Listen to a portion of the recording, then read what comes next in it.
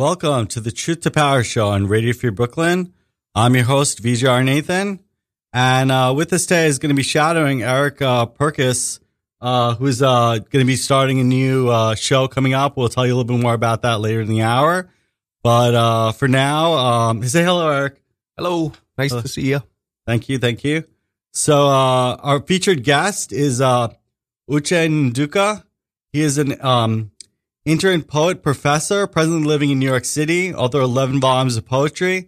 His work has been translated into various languages, including German, Finnish, Italian, Dutch, and Romanian. Wow. So welcome, Uche. Thank you. Thank you so much for joining us. I guess one of the questions I want to ask you about is, about your poetry and since your bio brought it up about the translation of the poetry. Now, tell us a little bit about what your recurring passions are and recurring themes are in your poems, and also how you feel. Now, do you speak various languages, or what languages do you speak? Well, not speaking, but I understand. For instance, I understand a little bit of German. I understand a little bit of Dutch. But the others, I don't. No. So the translators have to carry the poems into their own language. Wow. Yeah. So have you read your poems like in German? You said you speak a little bit, yeah. Yes. I lived in Germany. I lived in Germany actually, in Bremen for about 8 years. Lived in Amsterdam in Holland for 3. And before coming to the New York in about 11 years ago. 11 years ago. Oh, cool. So regarding the themes of the poet we talked about, definitely me, first of all, love has always been the resource, the first theme that seemed to inspire my work. Yeah, love in all its ramifications. Yeah. For me, love entails rage too. It entails love for what I call other sentient beings beyond just the human beings, plants, animals, rivers, oceans, all of that, just all like sort of an encompassing a universe. And the other thing too is dreams. I see dreams as a very, very fertile ground through which the poems sprout. So as a return to what you were saying originally, love is rage, you said? Is rage? It's part of it, yes. Part of it, yeah. Tell us a little bit about that. Tell us a little how you understand that. Like we were just discussing, Eric and I were discussing about the importance of rage on the path, like the importance of anger on the path, the importance of how the essential element of anger, the essential energy, that natural energy of anger is actually a very part of our core energy that actually can be transmuted or can be translated or can be even in some kind of alchemical process, can be translated into the essential energy that motivates us, that pushes us forward. That without that kind of essential element, I don't like to call it rage or anger because I feel like that has a very negative quality to it. It's destructive. We think of anger as destructive. We think of rage as destructive, but something essential, that nectar that it contains perhaps has something that pushes us, motivates us. Is that how you feel? Or well, the truth is that operation is not polite. You can't just try to subvert operation by just being polite. I know a lot about Mahatma Gandhi, and his own tactics of civil disobedience and how you have to do it by just, completely almost being saintly about it. Yeah. That's fine. I think that's another period. If you really feel pinched by somebody, if you feel your own lovely one shot on the street, if you feel somebody who deserves a job not getting because of their color of their skin, or because of their sexual orientation, I don't see why you should not be angry about it. Yeah. And first of all, of course, anger can be self-destructive. Yeah. But so do a lot of other things in the universe. So there's no reason why one should, even be policed regarding how you have to react to your own operation. I don't believe in that at all. I believe that if there is something you find offensive, you should yell against it. Yeah. You should stand up and say, this is just a whole lot of bullshit. Yeah. I was just talking to someone who claimed or asserted the prevailing notion that the meditative path or meditation or the contemplative path is one that is passive and one that is accepting. And I think I totally am on the same page with you. And I agree with you that we can enter the meditative path. We can enter the path of love. We can enter the path of compassion and not, kind of let everything roll over, let injustice roll over us, so to speak. that we can allow our anger as a tool. Yeah. And this is why I feel like the vocabulary kind of fails me, because I feel like anger, I'm still kind of trained in the idea that we have to, knee-jerk reaction, that we have to kind of subdue anger. But actually that energy, that energy of anger, the anger energy, so to speak, can push us to be like, no, to say no politely, respectfully, but this is not, kind of having boundaries and having and enforcing those boundaries. Is that kind of what you're? Yeah, exactly. What I'm trying to say is that you see, the bully always prefer passivity. Yeah. You want it to be passive. Yeah. You want it to take it, overanalyze it and so on. How you face bullies is you return blow for blow. Yeah. And I don't mean burn down buildings. But you could go to the street and say, we just don't agree with this particular government policy. Yeah. For instance, the regime, the administration that's ruling America at the moment, I find it very criminal in lots of ways. Yeah. You don't just go separate children from their parents. Yeah. You don't go deny people really jobs and claim you are trying to help their taxation. You don't deny people medical attention and claim this is not just a free lunch. There's no free lunch. Yeah. This is a regime of cruelty. And you have to be able to do what? Yell back at it and say, this is not, we don't accept this. It's a democracy. Yes, you have your own opinion, but you don't own us in this country. Yeah. You don't own any American citizen or anybody even living in America who is under here. The original owners of this land are Native Indians and Native Americans. They do what? They own it. The rest of us are what? Visitors. Yeah. We are get crashers into America. And we must always bring that into the table when we are trying to correct social ills and political oppression in America. There's going to be an element of humility about it. Meaning, you can't just sit down there because you've been elected by some people out of hatred and claim that you're actually our leader. Yeah. I don't accept such leaders personally. Yeah, and exactly. And that's the ground in which I say, I don't believe in you just staying there and just taking it like a man. It doesn't matter. Just give them 4 more years. That's crap. I can't stand any more crap for 4 more years. They should be able to respect every American wherever they are in this planet. Yeah. Not just even within America itself, geographical boundary. But the kind of policies they are imposing on America, the kind of things they are making people undergo within this country, it's not something to just stay out there and philosophize about. Yeah. This is more than just rhetoric. This is more than just him spouting out his, strange rhetoric. This is actions that the government is taking that are incorrect and improper, that we need to voice that these actions are, unacceptable. Yeah. And as a people, as a society, as a country, we need to, as a world even, we need to make sure that we are constantly bouting rhetoric for rhetoric and action for action. Because if it ends in rhetoric alone, no, you wouldn't mind. But the truth is that rhetoric, the rhetoric is just the beginning. Leads to horrible legislation. It leads to mass shootings. People are being shot. And nobody's doing anything about gun control. And we just have to say, oh no, forget it. It's just, he's attacking somebody in Twitter. And it doesn't matter.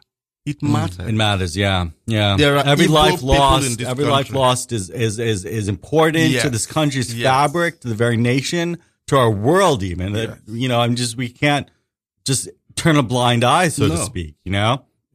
Or excuse it with kind of this kind of thoughts and prayers rhetoric kind of a thing. Exactly. We send in prayers and love. What kind of prayer? What kind of love? Love is. I'm understanding what hypocrisy. Love has action. Love has a heart that beats, not just an empty vessel.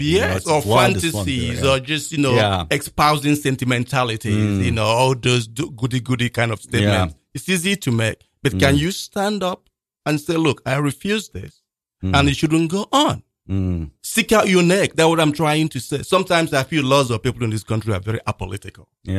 Because perhaps they haven't faced, a government like this for a long time, perhaps. So maybe that's why, whatever happens, nothing happens. But the truth is, I must also say, some Americans are actually going to the airports to protest. Remember the Muslim ban, the ban against Muslim countries. People actually have protested it. The children put in cages. People have protested it. There are lots of Jewish groups who are saying never again. They are still, they're in action.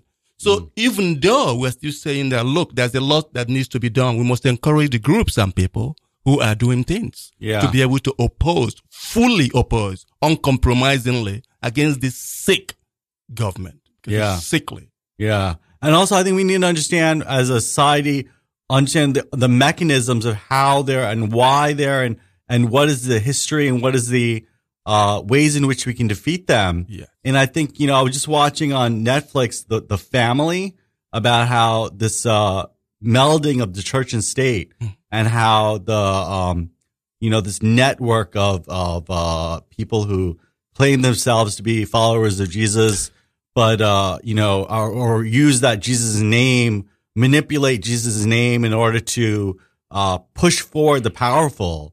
Are, manipulative people who are, almost in a sense like a cult. I mean, they're basically like a cult that are creating this fraternity behind the power that are therefore there's, people in the public are like thanking God that Trump is president.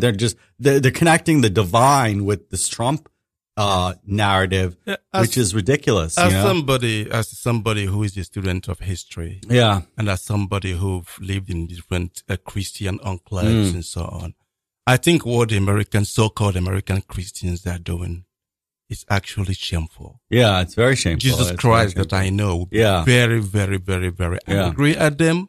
Yeah. We feel completely disappointed at them because these are a bunch of racists. Yeah. These are a bunch of people full of what? Hatred. Yeah.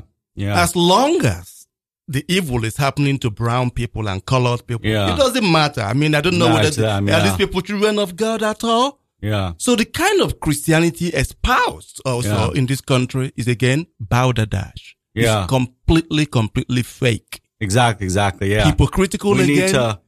We need to also do what? Call them out. You don't use religion to do what? Cover my face. To threaten me with hellfire or threaten me with, being somebody who's unlikable. Yeah. Simply because I don't agree with you. Religion of Christ that I know is the religion of love. Yeah. And it's what? All inclusive. Yeah. Christ did not separate people. Yeah. He moved around the streets with what? Prostitutes, tax collectors, those people that the Pharisees called sinners. Yeah. Christ hung out with sinners. And personally, I have a feeling that Christ was a hippie. Yeah. He was a lovely hippie. If Christ is still alive, I think I would be hanging out with him. Yeah. But not these characters that call themselves American Christians. Yeah.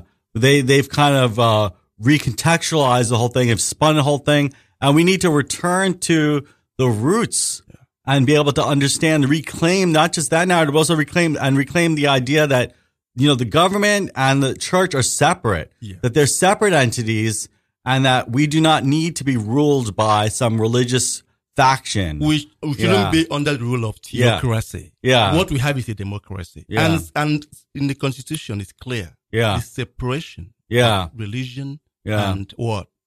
The presidency. Yeah. The separation from the Congress. These things are clear. Yeah. It's simply that some people are intentionally trying to throw shadows, in front of people's faces and confuse them. There are lots of things within our Constitution that even the politicians who are implementing this know are wrong. Yeah. And there are sort of powers that they are assuming, including the president, that he shouldn't assume. Our president is what I call a wannabe dictator. Yeah, he's like a bamboozler. He's a wannabe dictator. Yeah. He's a bully. He's a bully. And we must do what? Tell him that. Yeah. That you are there. You just can't silence us. Yeah, he has an oath. And you can't intimidate us. He has an oath that he has to uphold the Constitution. Yes. He has to defend the country mostly from enemies. Yeah, from enemies both foreign and domestic. Yes. So when these groups are threatening the sanctity of our country by the Constitution, he's actually breaking, and he doesn't vocally come out there and say, listen, white supremacy is wrong. Yeah. And he says it clearly, not just some soft pedaling that all supremacy is wrong. There are fine people on both sides. These kinds of rhetoric is weak. It's weak. It's not strong. What, as far as I'm concerned, the guy is doing is he knows principally he was elected because of white supremacy. Yeah. He's not qualified. Yeah. He's unfit for that office. Yeah. Yeah. But then we shouldn't all throw blame at him. We have to ask about our fellow Americans who elected him. It's other people who made it possible for him to be there. And other people who are still making it possible for him to continue being there. Yeah. It's not enough to him. Trump is not just what you call one person. Yeah. You He's know, a whole movement. He's the beginning of a whole movement. There are people in this country who are full of cruelty and hatred and racism. Yeah. That are what? Supporting that. And they hide it. They hide it between rhetoric that making great again. Yes. What is that? You know, what is, and this highly charged emotional rhetoric of like that we need to be great. We need to be number one. We need to jobs, you know, but what is it? You know, what does that translate? It's all this rhetoric that's hiding or obscuring or obfuscating the situation. If you've read what I would call, lots of histories of other countries and so on. Like I just told you, I lived in Germany. This is how fascism started. Yeah. You see already all the elements, you know, the way you describe other people, you know, Roche's infestation, language like human, infestation and so on. Invasion, Invasion or infestation, That's how they describe the Jews in Germany. They describe them as rats. It's scary how on point and a lot of people here don't seem to be able to see that this is danger in the horizon. Exactly. And that you shouldn't take it lying down. Yeah. You see, if you don't push back, one day we'll all wake up in this country and be rounded up for simply doing what? For just how we look. Yeah. For someone having a different sexual orientation, being gay. Yeah. You know, and all that. Yeah. Because this mob, this mass of what I call cruel individuals, that's what they're completely intolerant. Yeah. And at least for me, part of what the dream of America is what? Tolerance. Yeah. He says, look, think the way you believe and give other people space. But don't do what? Impose yourself on other people. Yeah. And that's part of what Constitution is there to protect people. And when we think about differences. And then in terms of also our various contributions, it's not enough to protest. I feel, for instance, as an individual, people should start thinking, what can I do from where I am sitting? It's not enough to just be angry. It's not enough to just like point fingers and so on. What are you doing on a daily basis to overthrow this sort of idiocy in this country? How are we testifying? How are we witnessing? What are we doing? What are we doing? And also just being a witness and testifying in our own way to each other, to our communities. We need to testify our truth. We need to testify that we can't be quiet. Because we can't be neutral and quiet. We can't be passive. We can't be like when, you know, I don't really want to take sides. I don't really want to say anything. I don't want to speak up. I don't want to do this or that. You know, we need to speak up. We need to make our voices heard. We need to, you know, kind of, as I was saying, testify, you know. And I want to talk a little bit about the arts and how the arts connect to this testifying energy and this witnessing energy that we're doing. Tell me about how your craft comes into play with your practice and how does that play into? Well, I would say the realm of my own art in particular just stands by itself. It doesn't actually go on to espouse ideologies or party politics. But you're witnessing, you're testifying. You're testifying your truth. And that truth must be heard. The power of art is something I call the uselessness of beauty. You see, beauty seems useless to lots of people. And that's why you can't really co-opt beauty. You can't really co-opt art in the enterprise, you know, in whatever business you're trying to do. Art is something that has been there millennially. Since human beings showed up in the planet, since the cave drawings, art has been there. And that is part of what threatens tyrants and dictators. The first people that start rounding up are the artists and free thinkers. I totally agree. You know why? Because of what? They know that you actually, that inward, you are a free person. And tyrants fear freedom. I think I would also add freedom in terms of just show it, not just in your work. Because being an artist is not just about what you write. It's also about what? The life you live. For me, that's I think art, in my perception, I want to hear what you have to say about this. Art, I think, connects us to directly to the source. directly to that power, directly to that energy, that our own individual chi, our individual, what you're referring to as anger or rage, but I think of as like the life energy. Yes. That connecting us directly there. Yes. We're plugged in. Yes. And we're testifying what's true for us, what's true in our life, what's real, what's in the flesh, what's embodied. Yes. In our art, and I think in your art as well, from what I've read of your art, your embodied truth. Yes. You're connecting with, and that is something that needs no translation, that needs no interference from the authorities. Yes. We can connect and we can communicate in a way that is visceral, that doesn't require, ticket of admission, paying to the man, paying your admission price, paying your whatever it is, bullshit thing, taxes and all that stuff. Art is real, Yeah. Yes. I think to me, part of also what I find very, very important for art is the fact that it connects the complexities in our contradiction. Yeah. You see, we are contradictory people. Yeah. We are just not one thing. Exactly. Yeah. So the fact that art is able to net in that our complexity and our contradictions and keep moving. That is what terrifies people. One mind tracks individuals, ideologues, and so on. Because they don't see life as complicated. They want to simplify everything. Yeah. And life is not simple. Yeah. Politics is not simple.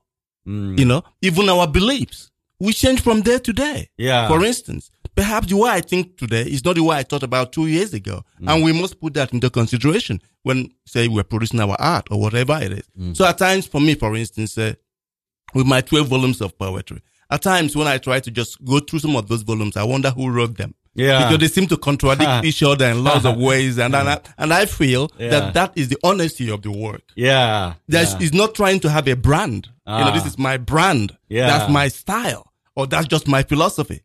It's like everything that comes to me, wherever I am living. I've lived in 3 continents. I bring them into the work. They might contradict something else I've written about whatever it is I lived or not. But I'm not one bit afraid of the contradiction. Yeah. Because that's where real life and where truth, some element of truth, shows up. Yeah. The moment you start thinking about your image, what do they think about what I've written? They become product. What do they think about? Yeah, you're not a product. You're not a brand. You're just someone else's. They're peddling you as a product, as something to sell. Yes. But instead, what you are, and I think what I'm getting from what you're saying is that you're being real, you're being truthful, you're being honest, you're being raw. That's it. And I'm being vulnerable.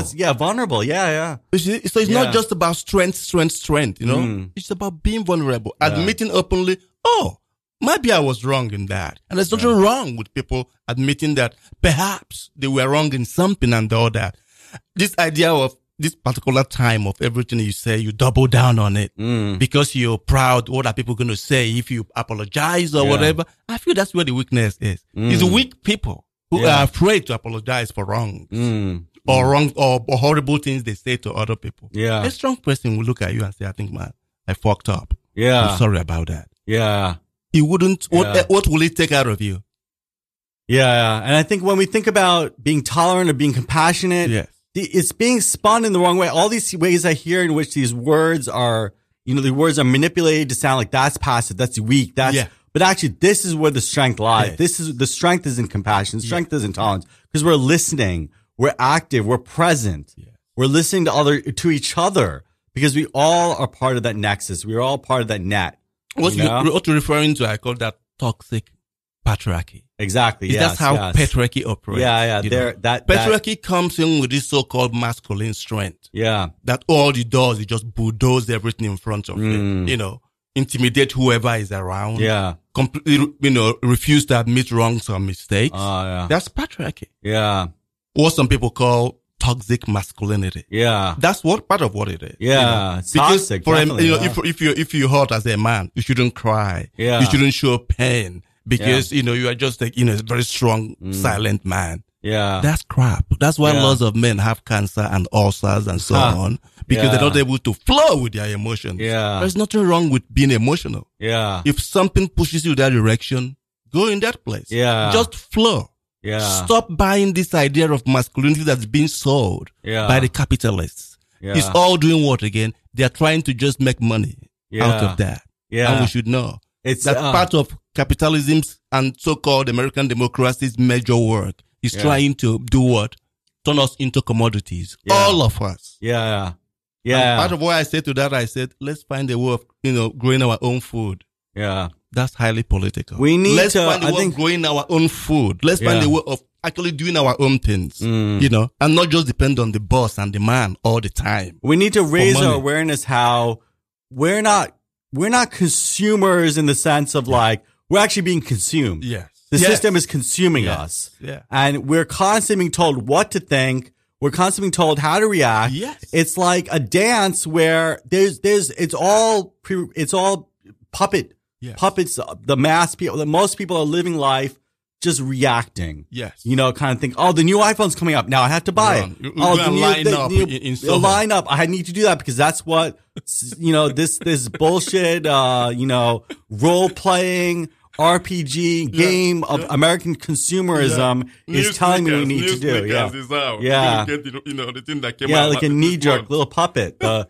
millionaires, billionaires of this world are, pushing the public to feel things. They're branding them. They're branding they're labeling them. It's about brands and label. And the moment you stand out and say, oh, this shouldn't be going on. Yeah. You're called a waydo. Yeah. You're called somebody who doesn't want to, who's spoiling their joy. Yeah. You're a spoil sport. Why don't you just join this and be happy? Yeah. Even happiness in this country is commodified. Yeah. This pursuit of happiness, it shouldn't be by force. It's always about getting the next promotion, pleasing them, and jumping through their hoops. Jumping through their hoops, you know? You can't define for me what it takes for me to be happy. Yeah. Leave each individual. Yeah. To construct their happiness. Yeah. Through their own personal temperament. Yeah. Yeah. And their own personal experience. Not the things you're putting on billboards. Yeah. And television and internet and whatever it is. And telling people, once you get that, you'll be a happy person. Yeah. And this is part of what I've realized. Actually, somebody told me the other day, when I go shopping, my depression goes away. I said, really? Yeah. Shopping. You go, I can't even stand going to malls myself. Yeah. If you really go shopping, giving away your power, giving away your money. Yes. Literally, you're just seeping out all your money for some meaningless bullshit. And temporarily, by the way, that lasts for about how long? 2 hours. Little high that they've told you should be getting. Yes. Yeah. So it is all this manipulation in this environment that I think we have to do point at and tell people, well, we're not trying to pressure you, but you need to see that this is manipulations going on. Yeah. Because lots of people don't even see. You have to be aware. Not even aware of it, but people and people should be able to have that desire to learn. Yeah. You must learn. You can't just sit down there and have knowledge trusted you. Yeah. People are so lazy, I realize. They're not ready to read themselves out of anything. Yeah. And it only takes you to just stand up, find some books to read, find some like minds to talk to. Yeah. And then be honest to your own experience. And you'll be able to actually navigate your way instead of really simply being like you call it, a puppet. Yeah. Lots of people are living what I call second-hand life. Yeah. We're at the mercy. Second-hand life. Yeah, the mercy of the first hand, you know? Yeah. So we're like the first hand of we're at the mercy of these people who are telling us how we're supposed to be feeling, how to exist even. What the meaning of our own lives should be. Yeah. You see, if you're an artist, they have to tell you how to market yourself. Yeah. How to be able to do that and do that, Then they have guides how to even use the bathroom, how to stand, how to sit. Yeah. Self-help books galore. They're telling you the proper way. Yeah. To whatever it is, any action that we do all the time. Yeah. Now we need a guide. Yeah. Now we need something. Experts. The expertise on that. Government they got the secret, you know? It's ridiculous. Yeah. So it's just like you said, it's about giving your power away. And it's important you should know when you are doing that. Yeah. Because I don't believe in this business of self-pity. Poor me. No, that's the flip side of the coin, whatever it is. And I'm like, listen. If you really want to dig yourself out of the hole you've put yourself in, you can do it. Yeah. Because you have to realize there is no hole. It just disappears when we come to a realization that our so-called unhappiness, our so-called frustration, our so-called restlessness, our so-called disharmony is actually created by a system that wants to put you in that hole. If you just disappear it just disappears, and you're like, I don't need to be jolting around at every single little thing. I don't need to be like buying everything. I'm fine the way I am, you know? And another way they do it is what? Yeah. Keeping you what? Wired 24 hours. Yeah. You have to be, staring at a screen. Exactly. Yeah. That's the other way. They practically take your life away. Exactly. And when you're staring at the screen all the time, there's no way you won't at some point get into panic attacks. Panic attack starts in, you start feeling actually you are a failure. Yeah. Because look at all the people doing great things over there and whatever it is. There's this sort of plastic attitude. We have a lot of plastic people walking around. There's nothing genuine about them. There's nothing authentic about them. There's nothing original about them. Yeah. Because what do? All they're trying to act is unless they see other people, they look at other people. This is what they do. Oh, that's how we got to do it. Yeah. Why don't you get up your ass and actually do something for yourself? Yeah. Even if you make so-called mistakes. Yeah. Make them. That mistake is what will form who you're going to be as a person. You shouldn't be afraid of missteps or even saying things that perhaps you felt, oh, maybe I could have worded that another way. What I see again is that people lack passion. You see? And to me, life is about passion. Yeah. I don't see how you can get around day to day by enduring life instead of actually celebrating life. Yeah. Life ought to be celebrated, not endured. We have a very short time to live in this planet. We're talking here. We don't know whether tomorrow will be bumped off the planet or not. Yeah. So why don't you as well just be grateful for that? Yeah. And do what? Live it up. Yeah. Stop feeling sorry for yourself. Yeah. That's what the politicians want. Yeah. That's what the religionists want. Yeah. All these evangelists you're talking about, evangelicals and so on, they want you to become mute. Yeah. They want you to be what? Apologetic for just being in the planet. If you are walking, walk with a slouch. Because, the whole burden of the world is on your shoulders. Tell them all to go to hell. Yeah. Yeah. And I think ultimately what it is that they've set up this, impossible ceiling. And they said, you have to be at the ceiling where we are. Yeah. Actually, top dog, you have to be the best. But only some of you will get there. Yeah. And then you're racing against each other. No, I need to be there. I need to be there. But actually, you need to blow up the whole balcony. You need to bring them down to our level. That we're all in this, on the floor, on the ground. We're on the earth. We're not building up some, crazy skyscrapers to live in the clouds. We're of the earth people. It's part of what you asked earlier on, talking about what are we as individuals going to do to be able to change this system. Yeah. When you've already surrendered yourself to competition, because competition is also imposed. Yeah. You will be busy fighting each other. Each other. Yeah. While the people are doing what? Stealing us blind. Yeah. Well, they live in a realm destroying our environment. Yeah. They live in a realm where they can do that. Yeah. The oceans. Yeah. They seem deaf to us. And meanwhile, you are busy looking at your neighbor and feeling, oh no, he just got a new apartment. What about me? Yeah. They keep you what? Distracted. Yeah. From those things that actually mean real life. Yeah. It's what again? A regime of distraction. Yeah. All this Twitter, that is just to do what? Keep you, the eyes away from the evil, the harm they are delivering to us on a daily basis. Yeah. And we should be able to wake up and say, forget it. Don't sell this to me. We don't accept it. Yeah. So tell us a little bit about your book, Living in Public. Yeah. And how that was an embodiment, perhaps, or any of your poetry is an embodiment of this vision or your vision for yourself, for your art. Yeah. Yeah. It's a book actually I finished writing about 2 years ago. And at times when I finish writing a book, it's almost like it becomes a far country. Yeah. Because I'm busy working on the next one. Yeah. Actually, my new volume is going to be out. Cool. What I call it, 2020 spring. Yeah. City Lights is bringing out my new book. Nice, so this one seems to be an old book. Yeah. But basically what I can say about it, because the thing is literature and art, you can't time. You can't really date them. Yeah. Is that I realized that there's a play on all the themes I've handled before in all my books, which is eroticism, for instance. Yeah. The appreciation of nature. And then political understanding and misunderstanding. Yeah. It all just come up. And spirituality. Yeah. They're all in this stew. Yeah. Practically. It's sort of a gumbo. Yeah. Of all these experiences, dreams, and ideas of how do you communicate with somebody, individuals one-on-one. Yeah. how do you get along?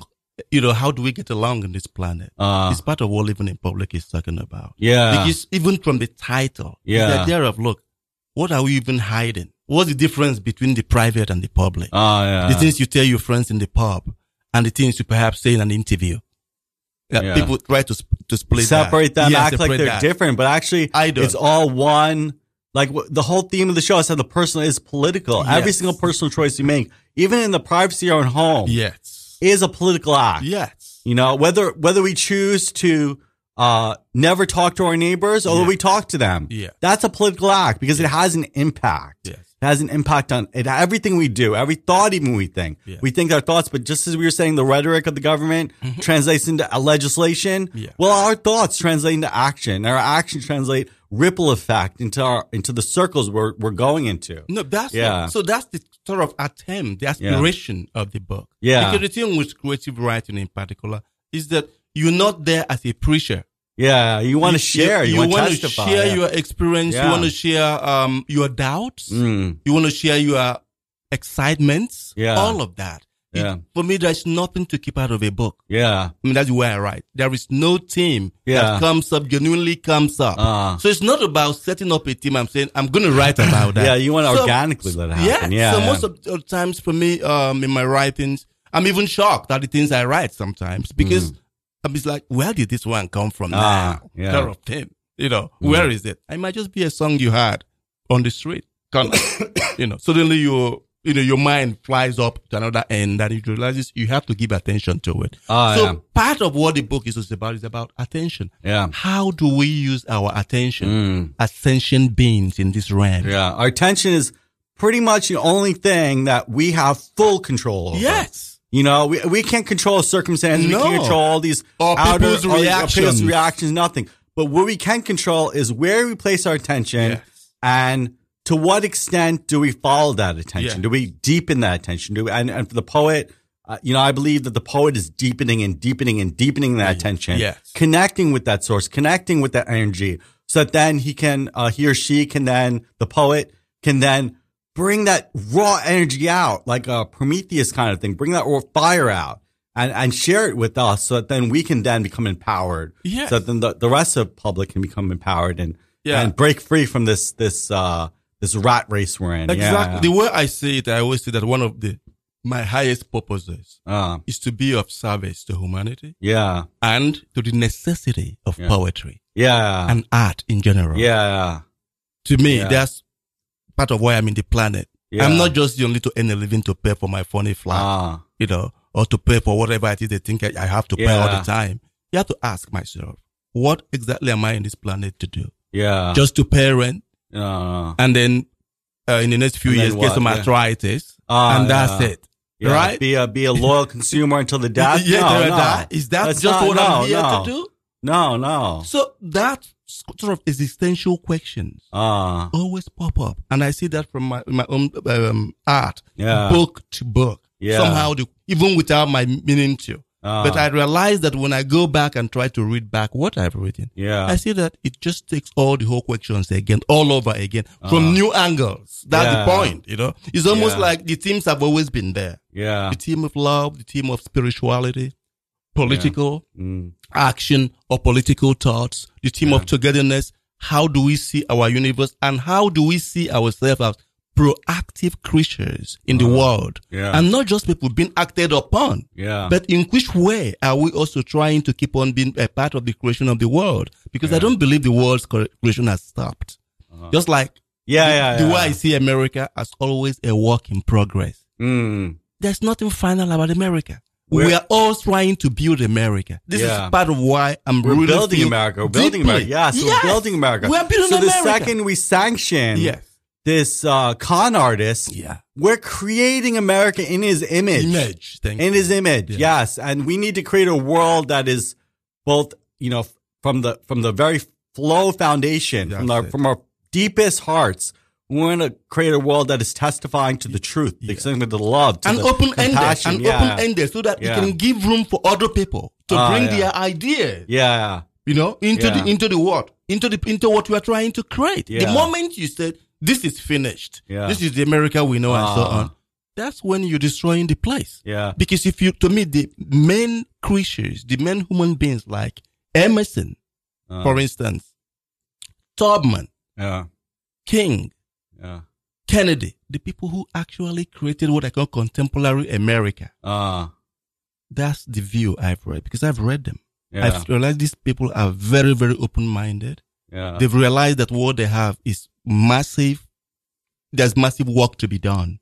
And so even though they are dead, if you really love this country, they should live on. Yeah. You should go and learn from what they've done and learn their and speeches, know what to be able to add. It's not just about coming here to grab things because, you've got opportunity. That's crap. Yeah. People are so selfish. Yeah. I'm asking, if you really love a place, that's when you will think about what can I contribute to that place. Yeah. If you're an artist, are you facing your art? Whether you are hungry or not, are you really producing your art? If you're a teacher, are you really teaching from your heart? Are you allowing the students to really grow? Are you doing that? Are you connecting to that source? Are you plugging into that energy, to that raw power that we all have inside of us? Yes. We all are connected to that divine raw energy. That's what I'm saying. And that is very, very important, that we know that we are still they are part of the builders. You shouldn't just look at yourself as somebody in the margin, for instance, because people say, you're a leftist or you're whatever. They will give you labels to demoralize you. And you'll be a biggest fool to listen to them. This is what they talk about when they talk about like sophistry. They talk about trickery. They talk about the magicians. They're confusing you with their illusions, with their rhetoric. Yeah. So that then you're like, but I don't want to be intolerant. I don't want to be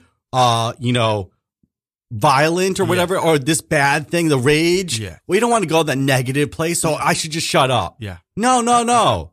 You should connect to that power, testify to your truth, and hold that place, and really be in that place. Hold the feet of that place, the roots of that place. To me, it's so good that you said that, because you see, like I keep trying to bring it to American issue. Yeah.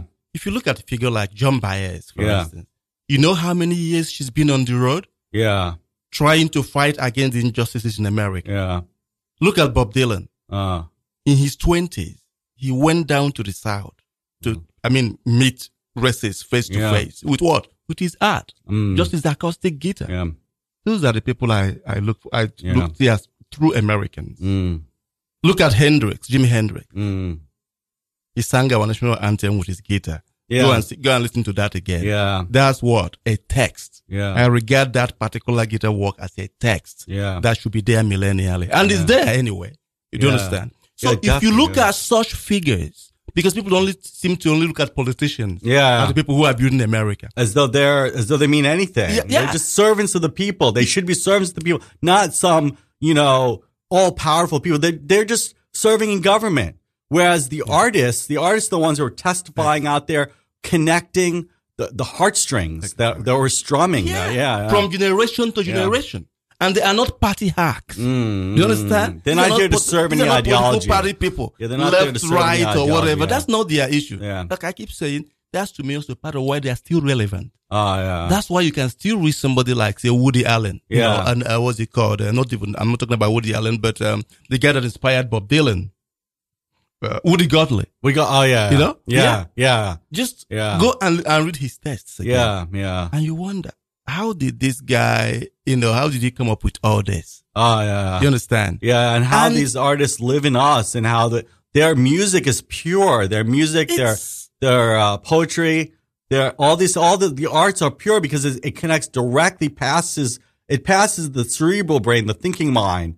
Goes straight to the heart. Yes. And it's beyond fashion and vogue. People are so interested in what is it now? What is the attitude we're supposed to be in now? Hip hop, okay, all of us run into hip hop. Okay, in hip hop, which other direction can we go? Yeah. So it's almost like, why don't you just genuinely be a witness to your time in your own way? As contradictory as that sounds. Yeah. Just leave the contradiction. They let people sort it out themselves because you are still sorting yourself out. None of us is a finished product. Yeah. We are all work in progress. Yeah. Human beings. That's why I look at human beings. We are all work in progress. Yeah. Till the day we drop dead, we'll still be working on ourselves. Because we are what? We are living beings. We're tuning that energy. I feel like we're tuning the energy that is between us, is among us, and every one of us is playing that one chord, one strong. Yes. And when we step back, we can hear the music of it. We can hear that energy vibrating.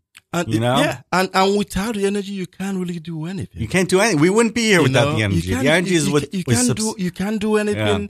And the other thing too is that it's because of that capitalism wants to keep everybody sleeping. Yeah. They just douse you practically, pull you up with bad food to begin with, horrible food, they can get anywhere. Keep you drunk, keep you drunk all the time, or whatever. Keeps you lethargic. Yeah, that's it. Lethargic, kind of too tired to do anything. Yeah, so that everybody becomes massively apolitical. Because once you become apolitical, of course everything can take place. People can do anything they want. Because, you can just say, oh, well, that's their system. I'm not involved. But meanwhile, they decide where you live. They decide the kind of jobs you get. They decide even your movements. And you are saying you're not caring about what is going on. Say in political quarters. Or those who are actually the captains in that particular quarters. I think people are just fooling themselves. And we must also say that foolishness has to be vanquished. Amen. Yeah. We need to step up our game. We need to fight for those who are being crushed by this the machine that we're participating in the creation of. That we are co-creating.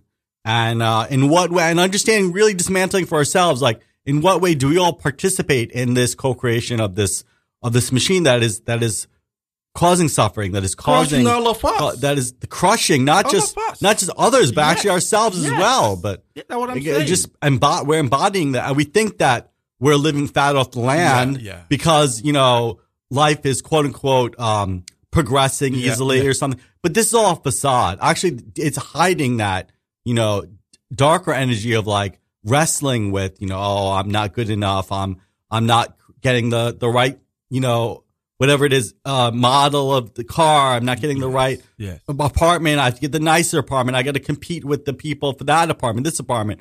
And we need to just, dismantle the whole thing. It's also what I call superficialism. See? Yeah, we're not diving deep. We're not diving deep. Always, they just like shiny, glowing things. Pull people a lot. And they just go for it like moths to a light. You understand? And that is part of also. The moths to light. Yeah. Because it's so shiny. It glitters. Glamour and all that. And this is part of also the reason why lots of people are unhappy. Because there's no meaning to their lives. They haven't articulated for themselves what life is for them. Or even the steps they need to take to be able to actualize the lives they want to live. And when you are in that state, you'll be horribly unhappy. You need therapists, 3 times a week. Yeah, the why system are people depressed? The system is so dysfunctional. Yes. So dysfunctional that it creates an arm of itself in which it tries to make the people take on the burden of its dysfunctionality, That's it. So we're bearing the burden of the dysfunctionality of the system. Yes. And that weight is bearing down on us each individually, you know? Yeah. Like we're alone in that. No, we're all suffering from that. We're all suffering from that. Wake up. We're all suffering from that. Yeah. Thank you. That's the Don't word. buy the lie. Wake up. Yeah. To me, that should be the word on the line 3 times.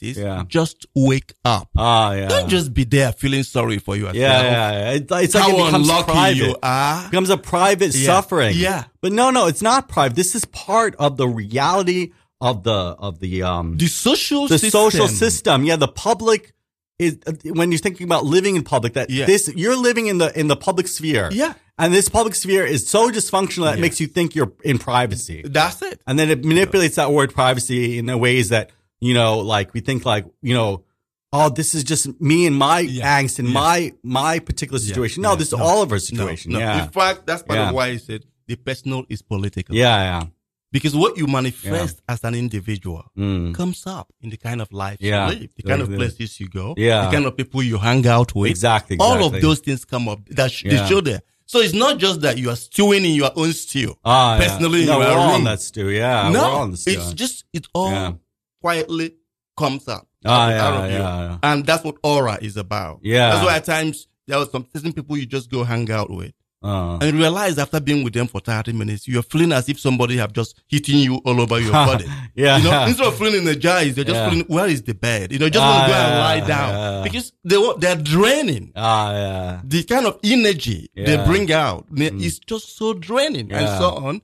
It's because of what? That's the people also who have this pain. You know, they have their pain. They have also the imposed beliefs they've accepted fully, thinking that's them.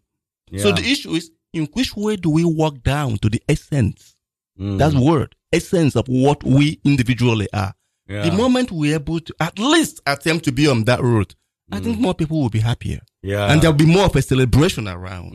Instead of just the idea of, let's bomb ourselves up with alcohol. Let's get high 24 hours a day. I'm not against, people enjoying themselves. But when it becomes something you use as a medication, people at times use alcohol and dope as medication. And that's unfortunate. Because it doesn't solve anything. By the time you just come out of that fog, your whole problem is actually being tripled. So it's not solving it. Instead of you're looking, at least facing, saying, these are the problems I have and I have to face them. Until you're able to do that. With honesty, with a clear mind, with a clear view on what's going on. Courage to say that, I won't buy into what it should be.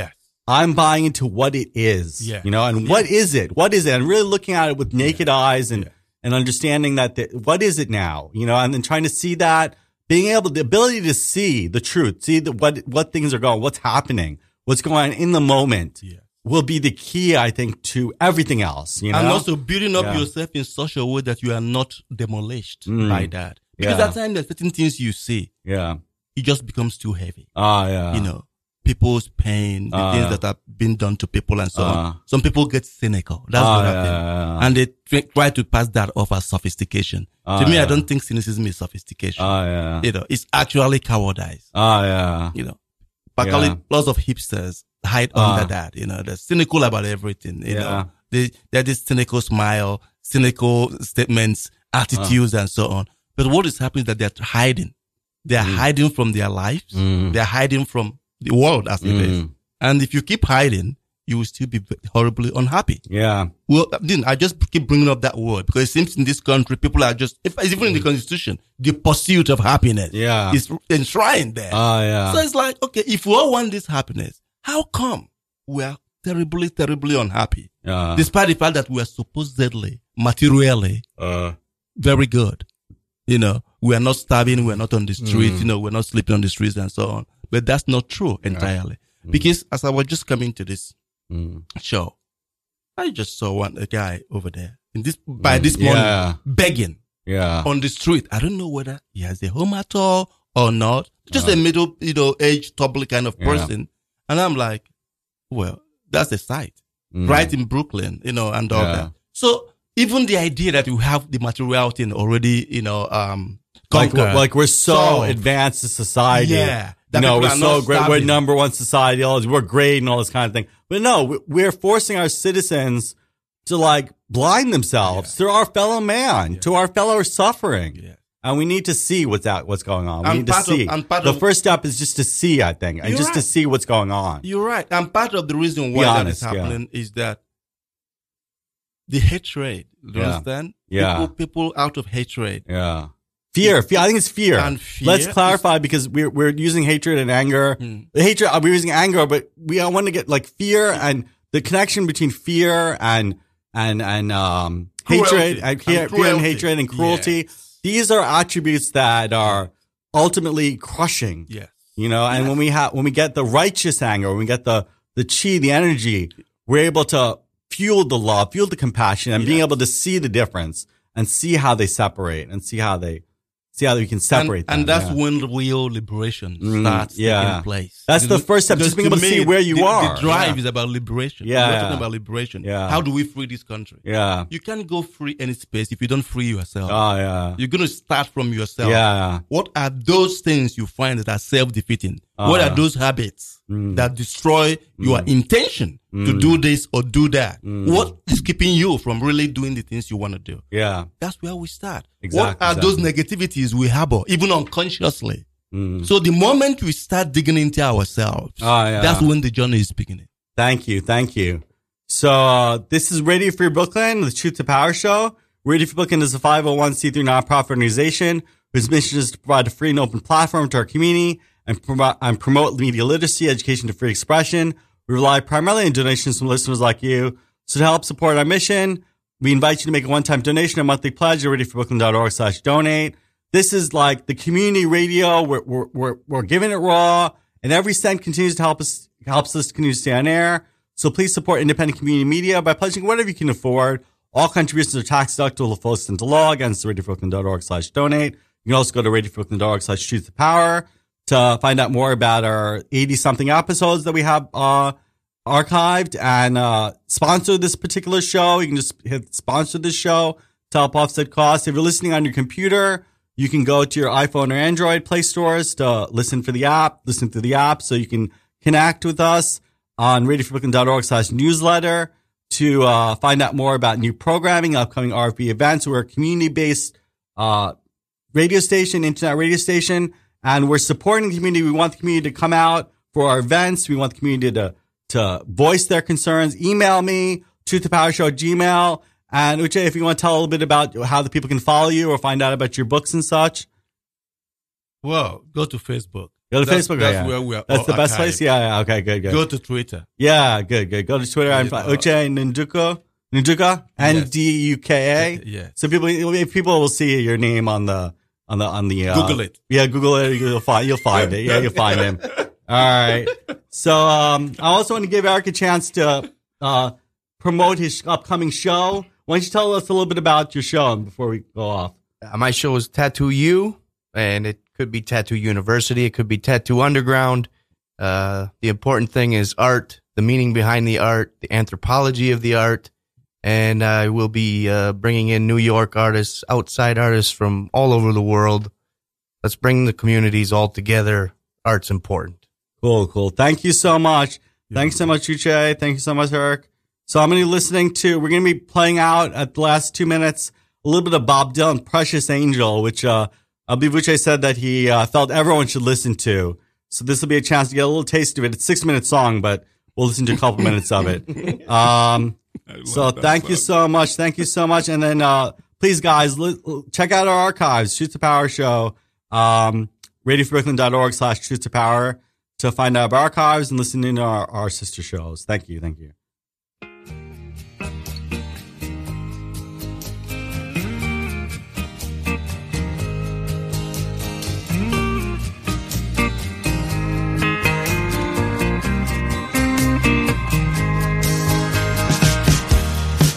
Precious angel